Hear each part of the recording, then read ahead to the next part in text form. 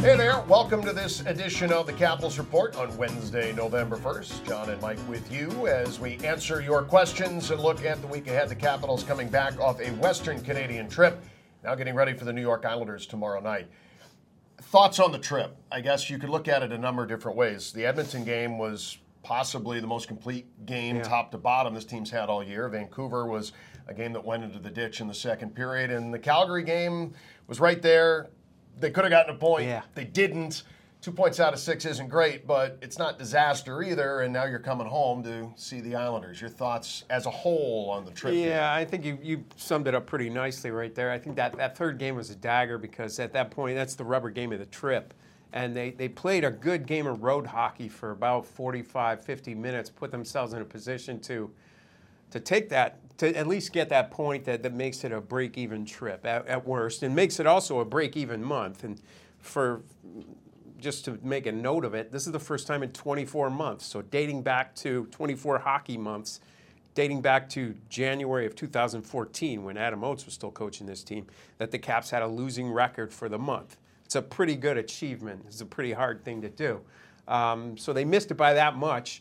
And the play on which it happened, it bothers you a little bit because, you got a veteran player that should have known a little bit better. Instead of trying to make something happen here offensively, this is the time. I've been on the ice for a little more than a minute. I should get off here. I should dump and change. He didn't. He got poke checked. All of a sudden, you've got a 2-on-1 going in the other direction, and you're short on gas getting back. Look, when Johnny Gaudreau gets the puck in a situation like that, and Sean Monahan, two best players that could have gotten the and we talked about it before the game. That's the one line you had to shut down, and of course they were responsible for both of the goals. So, it's a tough way to go, and you could tell Barry Trotz yesterday, listening to him talk, that it really bothered him that they didn't get that 1 point. He thought they should have gotten it. They were that close to getting it, and this is, this team is now. We're like everyone else. For the last 2 years, the Caps were in an echelon of their own where if you squandered a point here, you squandered a point there. You weren't too worried about it because you knew. We win every night anyway, right? So yes. Not the case now. It's not the case anymore. You're living among the proletariat, so to speak. You're in with all these other teams that are trying to get that 7, 8, 9 spot in the Eastern Conference. And squandered point in October is the same as a squandered point in March. So they're all important, and you got to keep them coming in. You got to keep piling them up, and that's what this team hasn't done yet. They won the first 2 games of the season. They got a point in the third game, and they haven't stacked up games with points since then.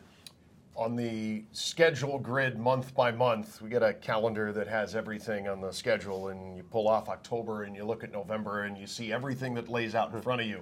And when you see the schedule that starts in November, you see opportunity, or at least I do. I see you've got the game with the Islanders at home. You don't have a lot of rigorous travel. You do have that one stretch to go to Nashville and Denver. But other than that, you're pretty much home for the month. You got a lot of home games, an actual homestand coming up in the last half of the month, and some games that on paper you better win. Arizona, Buffalo, Boston scuffling.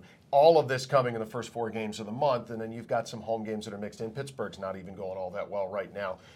As bad as things have been, you've battled through to be about a 500 team. You're not great, but you're not terrible either. This is your opportunity, maybe even just in the next 2 weeks, 2 to 3 weeks. Maybe you get Matt Niskanen back at some point by mid-November. Maybe you start to get some of these guys back.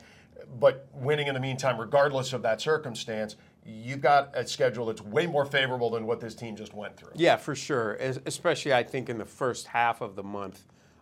Because, like you said, it's not so disjointed and scrambled. And that's one of the reasons why I think when we looked at the schedule for October, we thought that breaking even for the month would be a pretty good achievement. They missed it by 1 point. So, like you said, it's not the end of the world. But that was a hard first month of the season in a lot of ways. And then you mix in the fact that there's a lot of new faces and there's a handful of injuries as well. The fact that they just came a point south of what passes for 500 in the modern NHL is not a bad thing. But like you say, it lays out nicely now.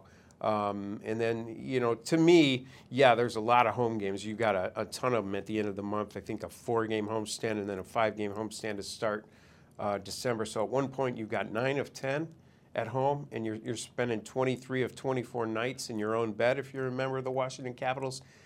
That's not ideal either. That's not, you don't want that any more than you want, a 2-week road trip or, one at home, one on the road, one at home, one on the road. So it's just a different type of an issue where, guys get a little stale, I think, when they get to playing at home. And look, this team hasn't played that well at home thus far this season either. And, Barry alluded to that yesterday as well. 3 straight losses in regulation on home ice is what they're bringing into tomorrow's game against the Islanders. And, off the top of my head, I don't know when the last time that happened was, but I would think it would be pre-Trotz.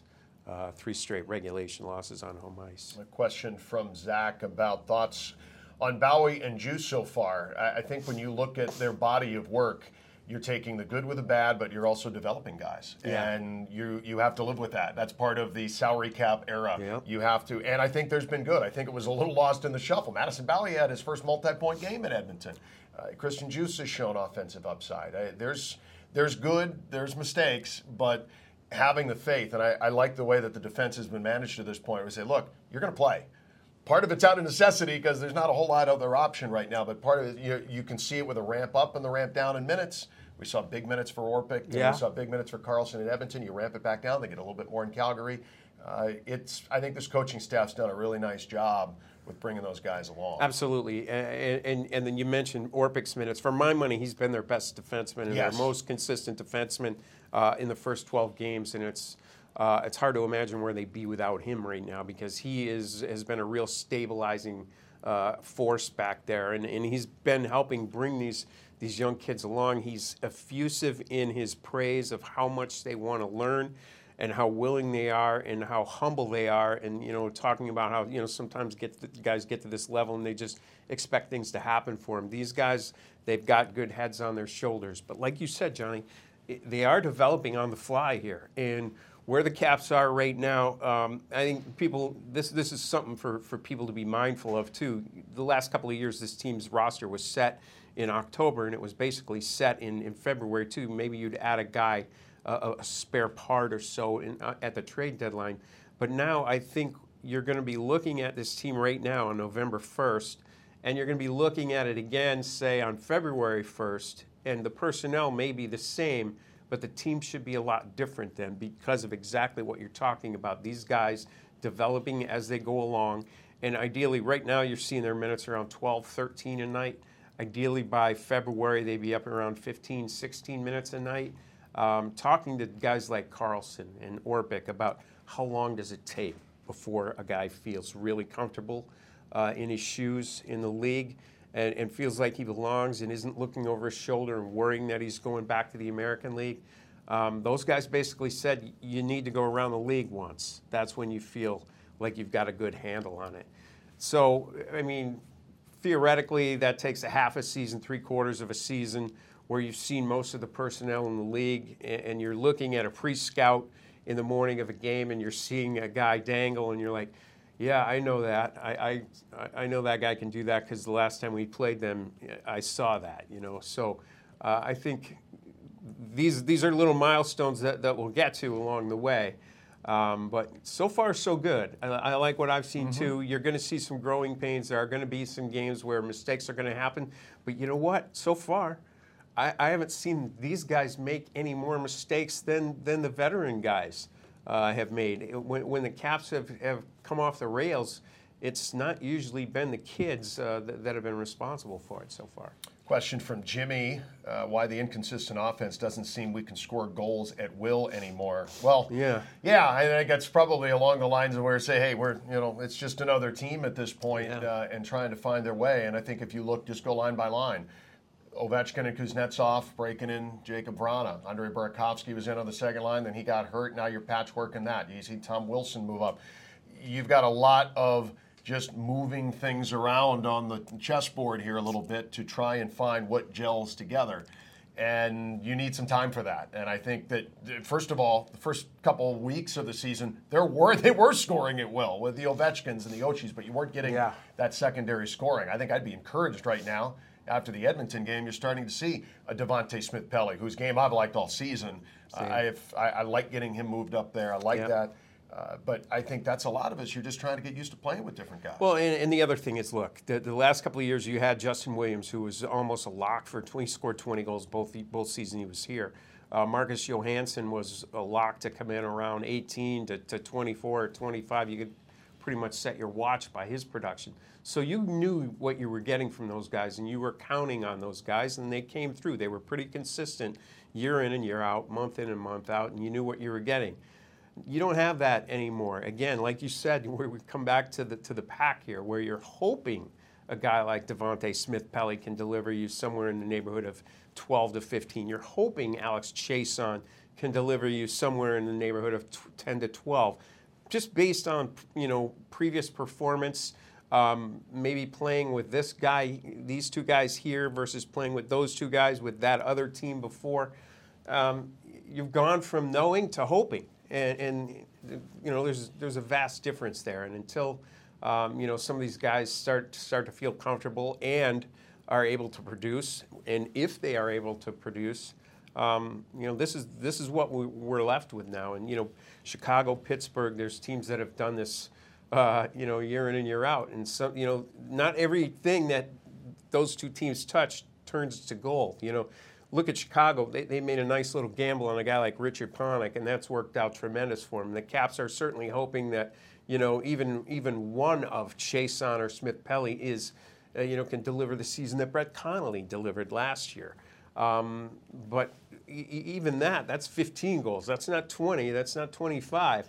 So that's still going to leave you short somewhere else. And that means, a guy like Kuznetsov, maybe instead of scoring 18 or 19, you might need 25 out of him. He had 65 goals walk out the door last summer, and that many did not walk back in. So some guys, maybe it's Ovechkin getting, 40 or 42 instead of 33, 34 that he got last year, too. Couple of questions regarding fourth line. Victor asking about Peluso, 3 to 5 minutes last game. When do you play Walker? And a question from Chris about why Peluso over Liam O'Brien. Same type player, OB, more offensive upside. Well, he has recently. OB had a nice weekend down in Hershey. The Bears won 2 of 3 under some pretty trying circumstances. I like Nathan Walker. I want to see him in the lineup at some point. That's my personal feeling, but just the speed that he brings, an energy guy. I liked his chemistry with Jay Beagle. I feel like everybody has chemistry with Jay Beagle, but Nathan certainly does. It's nice that Anthony gets a look. I feel like, even with Chiasson a little bit too, coaching staff wants those veteran guys and are certainly going to give them the first crack at it. There is a certain merit order perhaps to all of this. I think Peluso showed well in the preseason, and I think there's a tendency to go back to guys like that. They tend to work themselves high up on a call-up list where, two or three guys go down. I remember this guy, it was only, 3-4 weeks ago. He looked good in some preseason games and some intra-squad scrimmages. Let's see how he's doing down there. Let's call him up and he's got NHL experience. But I'm with you. I think I would much rather see Nathan Walker getting 8, 9, 10, 12 minutes a night on the fourth line. Try to work him in on the PK if that's what you want to do too. Than to see those minutes and less minutes going to Peluso. That's just my opinion. He's a guy that you drafted and are hoping to develop, and if not him, give me Barber, give me Boyd. Let's move. Let's see what we've got here. Let's see what's in the cupboard. Let's see if any of these guys can play going forward. You're going to have some openings next year too. To me, it's kind of imperative to find out which of these guys you think can play for you going forward. Because you're going to have some more UFA issues coming up next summer. And to your point, Travis Boyd, multi-point games, he's racking them up down in Hershey right now. So they're looking for offense. Maybe he's the next guy. Place to leave it here. A lot of questions about timeline of return for Matt Niskanen, Andre Burakovsky, Brett Connolly. Connell seems to be a little murky, but maybe sooner rather than later. Niskanen, we know, can't come back before November 7th. Andre's a ways down the road. Barry seemed a little vague about that yesterday, at least as far as Connolly was concerned. Yeah, I don't know. I think Connolly, that's going to be a day-to-day issue. Niskanen, like you said, can't come back before the 7th. You're going to see him practice a couple of times before he's back in the lineup, I would think. Same thing with Burakovsky. That seems to be a little more clad in stone as a 6 to 8 week issue from the date of the surgery, which was sometime when we were out of town last week. So you're down to probably, 5 to 7 weeks on Burakovsky, and maybe Niskanen was October 13th, so you're only about 3 weeks from that. You're probably looking at 3 to 4 weeks still for Niskanen. So, yeah, I wouldn't look for anybody coming off IR. Tyler Grailvac, same thing. I think he's still weeks away as well. So I don't think there's anyone imminently hopping off IR to save the day here. I think what you see is what you get for the next few games anyway. Caps back at home. Islanders tomorrow. Quick trip to Boston and a home game Monday against the Arizona Coyotes. Thanks for tuning in to this edition of the Capitals Report.